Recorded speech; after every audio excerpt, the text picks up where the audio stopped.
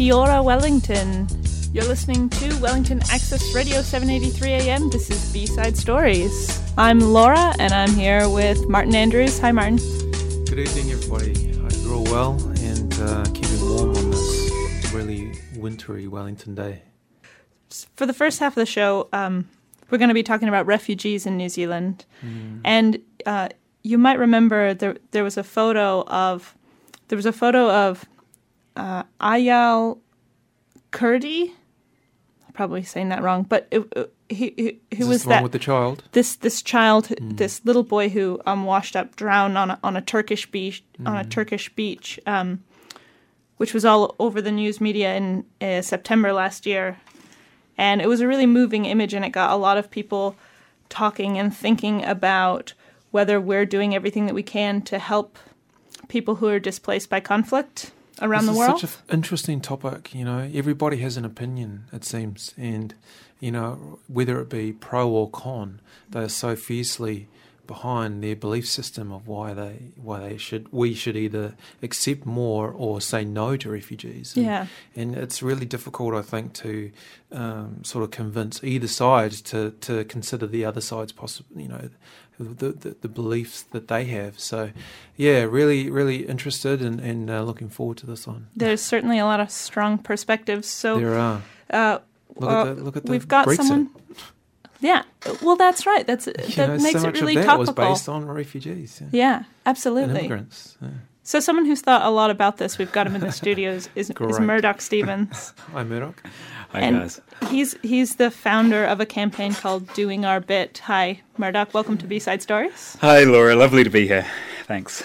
Do you want my opinion now, or should I hold off for a little bit? It's coming out. Quick. Well, why don't you start off by telling us what Doing Our Bit is all about? Right, so 3 years ago, I had an exhibition at Pātaka, also, of some photos I found in the Middle East of Afghan refugees that had been in detention in Iran, and I worked with some people in the local Afghan community and a whole bunch of refugee organizations here to think about what these pictures meant. And around the same time, I read in the New Zealand Herald that New Zealand's refugee quota hadn't increased in about 26 years at that time, and it was a fifth of what Australia was taking per capita. So I started a campaign 3 years ago called Doing Our Bit with the explicit aim of increasing our refugee quota for the first time in basically 3 decades.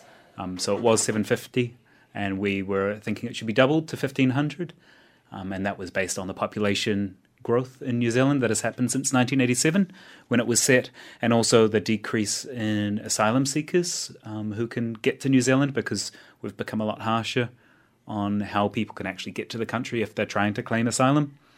So it was kind of a statistics-based campaign for the first year and a half, and there wasn't that emotive cue of Aylan Kurdi and the movement of people into Europe. And then, actually that was about 2 years into the campaign when he washed up on the beach.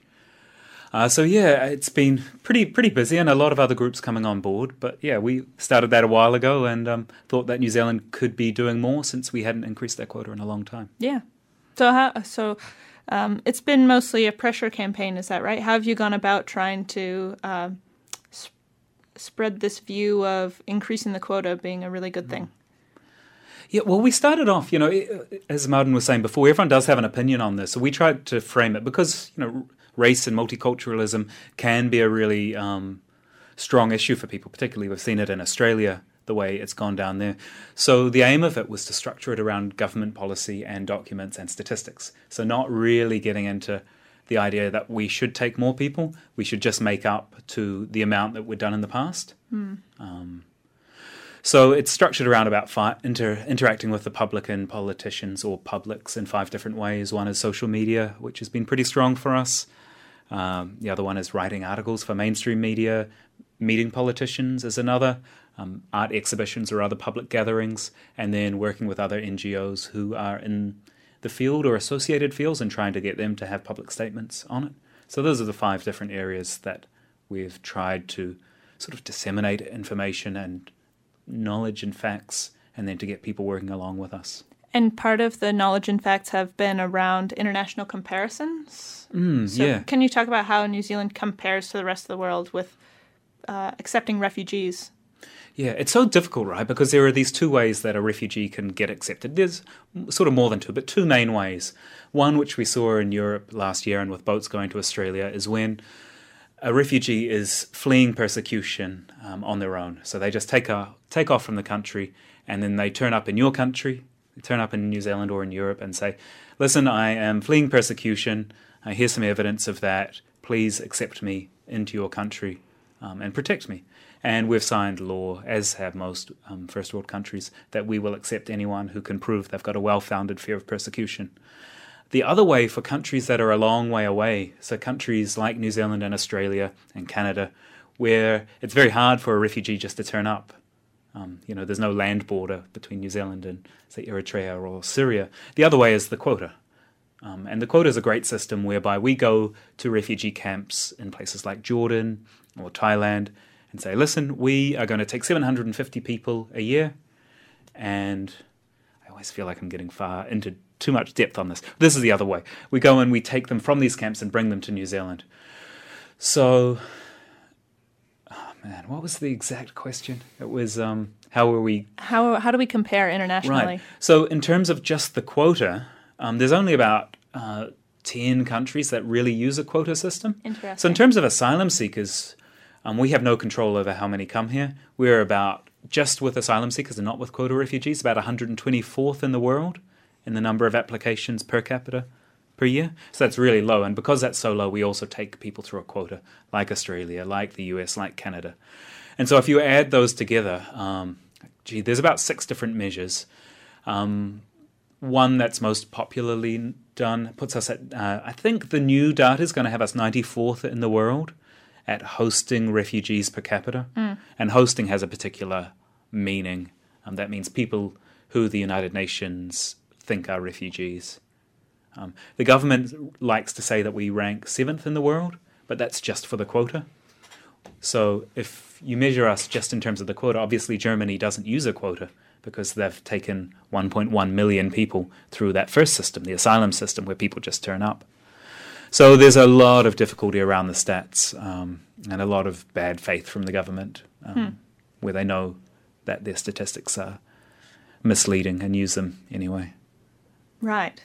So the government has announced that they're going to increase that quota from 750 to 1,000 in 2 years' time. Do you view that as sort of a win for doing our bit? Yeah, sort of a win. 3 years ago, we had a lot of expectation this year that they would double the quota. I mean, we had not just Amnesty International or Action Station coming on board, but we had huge organisations. We had World Vision, we had the Labour Party and the Greens come on board, and United Future, and all the government support parties. The Anglican Church and the Catholic Church have both been very supportive. So there was a sense this year that they should double it, and that was justified. A lot of media on side as well. But if I look 3 years ago at what the government's press release was on when they announced the quota before this, they were congratulating themselves on not cutting it. So to get a national government to do anything on refugees, this current government, when they've said so repeatedly that they wouldn't increase it, is something of a win, yeah. But, there's still a long way to go. So it sounds like we're in a bit of a unique position with the quota system.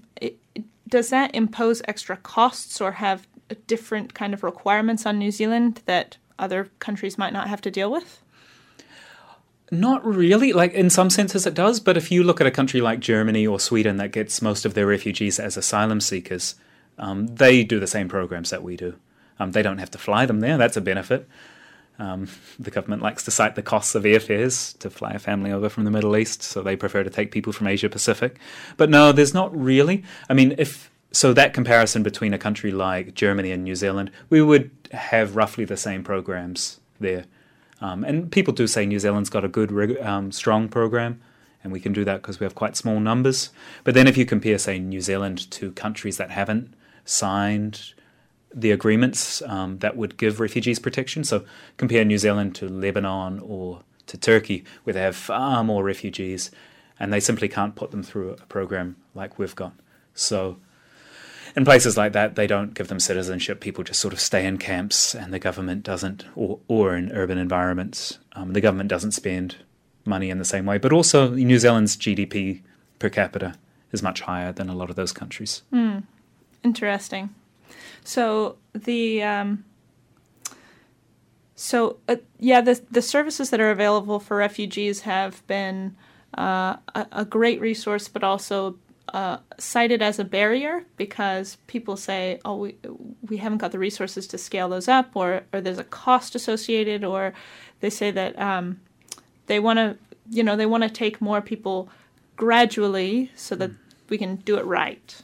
Make sure that they are resettled appropriately. I mean, the government has had various reasons for not increasing the quota for the 3 years that I've been doing this, and that's a new one that they think will play well with the public. But I think my press release in response to it was they're pretending to be prudent, but really they simply don't want to take more refugees. They're quite happy to spend $20 billion on defence over the next 10 years. They're quite happy to talk about tax cuts at the next election. So there is financial resources. The Red Cross says they've got enough volunteers to do it. It's just a lack of will. They don't think that will help them get elected. To me, it's pure politics along those lines.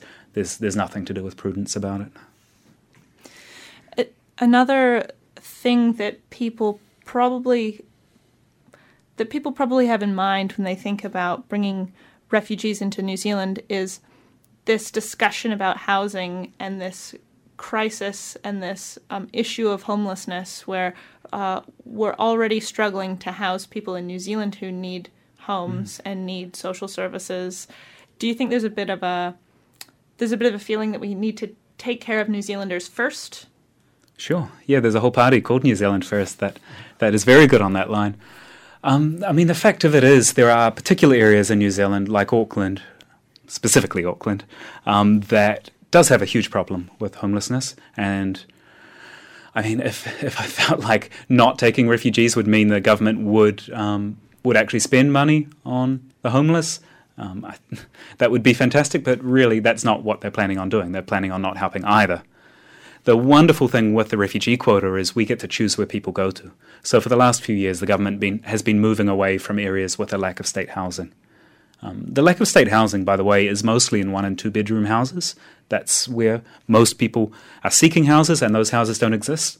But 95% of refugees come in as a family of 4 people. Like, that's been the focus under this government. And so you see in other places like Mosgiel and Invercargill and Tauranga, the government is selling off state houses because they can't fill them and they can't get people to live in them.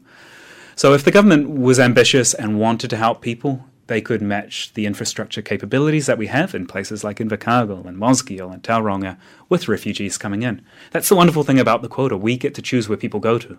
They don't just come in and, like regular immigrants, they don't choose where to go. We set up communities. And it's really brilliant. And if someone in the government actually cared about this issue, I think Michael Woodhouse, the immigration minister, does a little bit, but he doesn't have the push in government to do something about it. And no one in the higher levels cares enough to actually be ambitious, to look at the infrastructure capacity we have in some of these smaller places. I mean, in the past, New Zealand resettled refugees in all sorts of places, and it worked really well because some of those small communities, not just having the capacity in housing, but in terms of schools, it helps keep some schools open in some of these areas. So we see a lot of smaller places really actually pushing to have refugees settled there because for them it means that this capacity that's not being used will be used. It's a win-win, but yeah. Do you think that refugees who get resettled in New Zealand have a generally good experience? I think they're coming from a place... So my perspective on refugees comes from my friends. I lived in Syria for a little while before the war, and I have Afghan friends who are living in Iran. So my perspective of refugees is a lot of it is based on people before they come to here, and their lives are hell before they get here. Particularly for the most vulnerable people who we take. So New Zealand takes refugees who are least likely to survive a prolonged displacement. So I couldn't imagine describing it as a good life myself, having to flee, going through war. It's certainly a better life than they would be afforded in refugee camps. But it's also a real struggle. Like, I couldn't imagine, like, if the roles were reversed and I had to go and live in Syria and had really basic funding and just a bit of a house and had to live like a Syrian, without my community around. It's really tough. I mean, the kids do fantastic, and about 50% of refugees in this last year were under 18, and so the kids, I think they have great lives, but for the people of working age who don't go through the schooling system, I think it's tough. But it's generally better than what they had ahead of them elsewhere. Yeah, it's really difficult, regardless. But, I mean, that's what's so powerful about people leaving their homes in the first place, is they really are making a big decision to try to do what's best for their families. Yeah, and I think it's a beautiful thing that, Winston Peters goes on and he's like, oh, look, this refugee went back to like an Iraqi guy went back to fight against ISIS. And he was saying, oh, we should take away his New Zealand citizenship because it's safe enough for him to go back. My perspective is that it's a beautiful gift to give them citizenship, and they can have the choice themselves. If people think it's safe enough to go back, or if it's dangerous to go back, but they still want to reconnect to their own culture. I mean, what a gift to allow people the freedom of movement when before they were basically stateless. I think that, isn't that nice? Isn't that a beautiful thing to exist in the world? Absolutely, yeah. Now, you talked about this selection being about people who are least likely to survive when they're displaced. How does someone demonstrate that? So there are some particular categories. So we have this focus on families, but we also have a women at risk category. So about 150 of the 750 people in the last year were women at risk. So that's usually solo mothers or women whose husbands have been killed or aren't there. I haven't been involved in the selection process myself, but my understanding is that the UNHCR, when they look at people, they look at whether they're particularly vulnerable along. I mean, there's also sort of medical and disabled categories, but New Zealand doesn't do as well as it used to on that. Yeah. So is it generally hard to be selected to be a refugee? Oh, yeah. Well, to go through the quota, it's really hard, and that's why people take it on themselves and get on these rickety boats to try and become asylum seekers. Every year, only about 1% of registered refugees goes out through the quota. So if you can imagine, people talk of there being a queue for refugees. Sign up with the UNHCR, get your place in the queue. Well, to go through that queue using the current quota numbers that countries take, it would take 194 years to get to the end of the queue. So there's no functional queue for refugees. So most people will stay in the countries. From Syria, they'll stay in Jordan, Turkey, Lebanon until Syria's safe enough, and then they'll return. Or maybe they'll somehow integrate themselves into those countries, even though they don't have the rights to work or the kids don't have the rights to go to school. Like if you look at Iran, there's a huge Afghan population still there, sort of on this sidelines of illegality. Can't really go to school. Government's sort of trying to arrest you and deport you if they catch you. All sorts of terrible human trafficking going on as well. Yeah. That's a very difficult situation. I can only imagine, really. Yeah. I mean, I have friends in these situations. Yeah. And Tell us about that. Tell us about sort of what has inspired you to be so passionate about this issue. And one of the first people I met was an Afghan man he's an Afghan man, right? But he wasn't born there. He was born in Iran. So his parents were first-generation refugees in Iran. It's kind of a beautiful Romeo and Juliet style story because one is Baluchi, which is this people from the south of Afghanistan, and his mother was Uzbeki from the north, and they got together and their family didn't really like this, and so they ran off together and they were in Iran. And he was born in Iran, but because Iran hasn't signed up to the international laws that we have, he's not allowed to be a citizen of there, and so not really allowed to go to school, so kind of gets homeschooled. But a friend of mine was running a hotel and gave him a job, and he learned English and was such a sweet guy. But because he was working in this hotel and speaking English with tourists, the military police started harassing him and trying to get him to inform on foreigners and inform on other people who spoke English. So he paid people smugglers. He got a loan from some people, and his dad saved some money to get smuggled out, and he went to Austria eventually through Turkey. And he has been accepted there now as a refugee, but for a long time they weren't accepting Afghan people. They just said, we've got too many people making claims. Afghanistan's kind of safe at the moment. You could go home. even though he had never lived there before. So I've been in touch with him a lot, and he's doing well. But I mean, he's not a devout Muslim. He's not super devout, but he is Muslim. He's talked a lot about how him and some of the other people in the detention center in Austria would have killed themselves if they didn't have this belief that would send them to hell. So you get these really intense stories that are so disassociated from my life. So he's still in Austria now? Yeah. And he's in a detention center. He's not living in free society. He was in a very low-level security, not a detention center so much as like an asylum seeker camp in a little town. But he's out of that now because housing, not like what we think of when we think of Australian detention centers. No, although he was required to stay there, and he was able to go to study a little bit there. It's a bit of a shame because the guy's got great English, and even before the campaign started, I tried to talk to Immigration New Zealand about what it would mean to sponsor him and to bring him here. But there's no possibility for that. I wasn't able to. They said, oh, no, the refugee quota has to go through the UN. And as an immigrant, well, he's Afghan. He doesn't really have the right papers. We can't really take Afghan people in, even if you're prepared to vouch for him. Maybe the campaign would have gone a lot differently if all my time and energy had been spent helping this guy come over.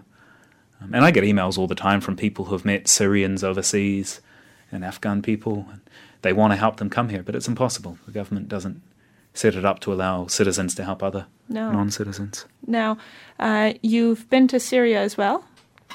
Yeah, I lived in Aleppo for about 3.5 months in the north of Syria in 2009 and 10. My friends there, so I did a little bit of teaching in an English school.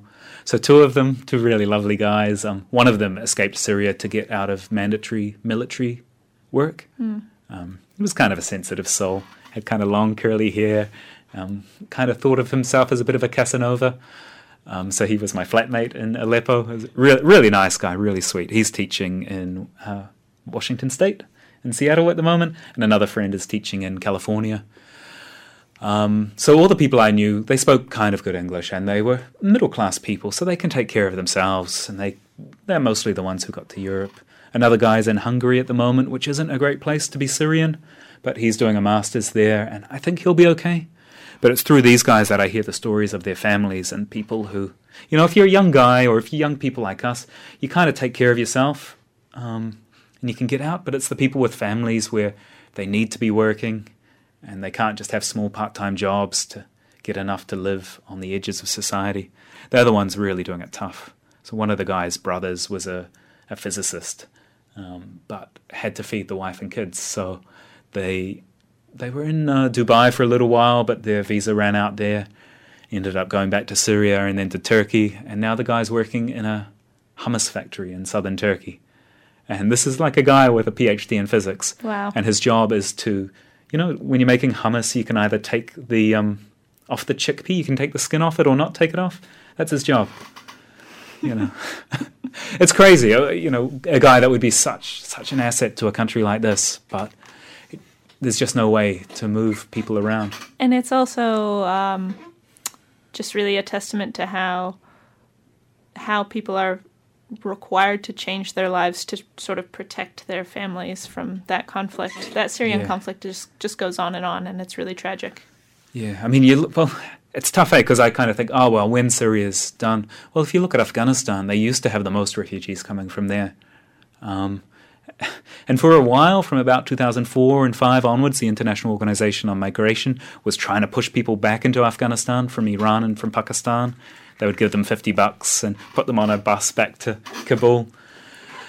But the place isn't safe still. I mean, it's been 36 years now for the Afghan people of chaos in their country and displacement. So, I really hope Syria can find some form of peace. Yeah, me too. Me too. And how about the refugees that live in New Zealand? You've met some of them. Yeah, I have a bit to do with them. I tried to make the campaign as much as I could about policy, and it's really tough knowing who should speak on an issue like this. I feel like New Zealand citizens have a really important role to stand up and say, we want to do more, we should be doing our fair share. But at the same time, we need those refugee voices to be out front. So groups like Changemakers are fantastic. They're a local organisation that brings together the 12 refugee societies in Wellington and helps them speak with a single coherent voice. So I've been talking to them since the very start of the campaign, and some of my friends now. Actually, some of my friends from before, they were like, "Oh, you do know I'm from a refugee background. You know, my parents fled Cambodia in 1981, and I came here in her belly when she was pregnant." That was actually a great story he told me. So back then, just after the Vietnam War, the government did care about refugees then, and so to take as many people as they could, they focused on pregnant women. And so now we take a lot of kids who are here, and they count for one person within the quota. So we take about 200 families. But there they would take 2 adults with the woman pregnant. And so it'd be kind of the way to save 3 people, or to bring 3 people out of those conflict zones. Wow. Yeah, I was reading that New Zealand in the 1970s took 10,000 refugees out of Southeast Asia from Vietnam and Cambodia in those conflicts. Yeah, and our population was less than 3 million at that point. Yeah. It was a different country then. Yeah, different. That's the New Zealand that I grew up in. It was a different country. It was, but we've got a lot more money now. I think we could be, if we just kept pace, I think we've still got, I think that heart's still there. I don't think a lot's changed. We're a lot richer as well. I mean, this is one of our arguments. Our population is up 40% since 1987, but the GDP per capita is more than doubled. So we've got way more money. And we need a government that... There's no excuses. Yeah. There's no... And it's the same for homelessness as well. Exactly. It's for all the social services. Thing, yeah. So to try and play off refugees against poor people, it's like, that's not it. It's a class issue. It's the rich getting richer. That's what, to me, is so disappointing about both of those issues, homelessness and refugees, is that there's no legitimate argument against it. Why it can't be dealt with, but we find reasons. We find reasons to justify the positions we already have, which is we don't want to take them. This is what the national governments continue to do. Yeah, it's disappointing, and that's why we struggle on it, and this is why we continue making our arguments, and that's why the campaign's not going to finish with the government's small announcement. Well, you've given us a lot to think about, Murdoch. We're going to play the song now? Yes, tell us about the song that you've chosen. So this is a track by Yahafar Hassan, who was, you can kind of imagine pre-Saddam Hussein days in Iraq. I mean, people who have kind of a notion of the liberal societies that a lot of these Muslim countries were before some of the Ba'athist and other dictators and wars took place. So this guy was a socialist folk singer-songwriter from Baghdad in the 1970s. And he's got a song called Palestinian, which is just got this kick-ass guitar intro. It's like Jimi Hendrix did a lot for the world. And I kind of just hear this just driving beautiful beat at the start of this. It's actually my cell phone ringtone at the moment. And sometimes I don't answer my phone because I want to hear the song again. All right, let's hear it. Thank you for coming on, Murdoch. Thanks for coming on, Thanks Murdoch. for having me.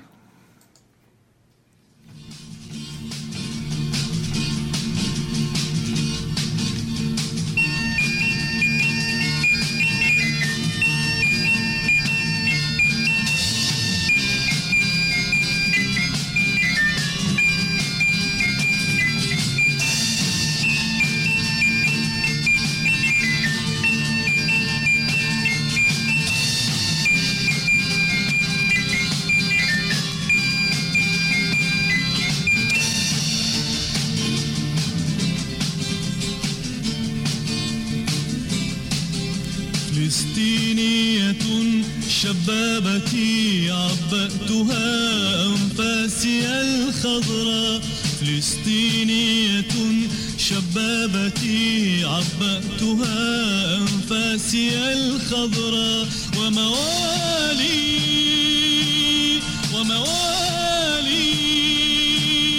عمود الخيمة السوداء في الصحراء عمود الخيمة السوداء في الصحراء وضجة دبكتي شوق التراب لأهله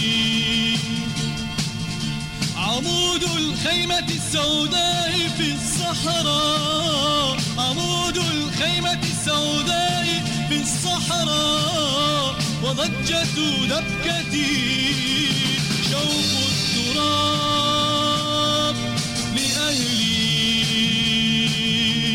لأهله في الضفة الأخرى في الضفة الأخرى في الضفة الأخرى في الضفة الأخرى في الضفة الأخرى في الضفة الأخرى في الضفة الأخرى في الضفة الأخرى في الضفة الأخرى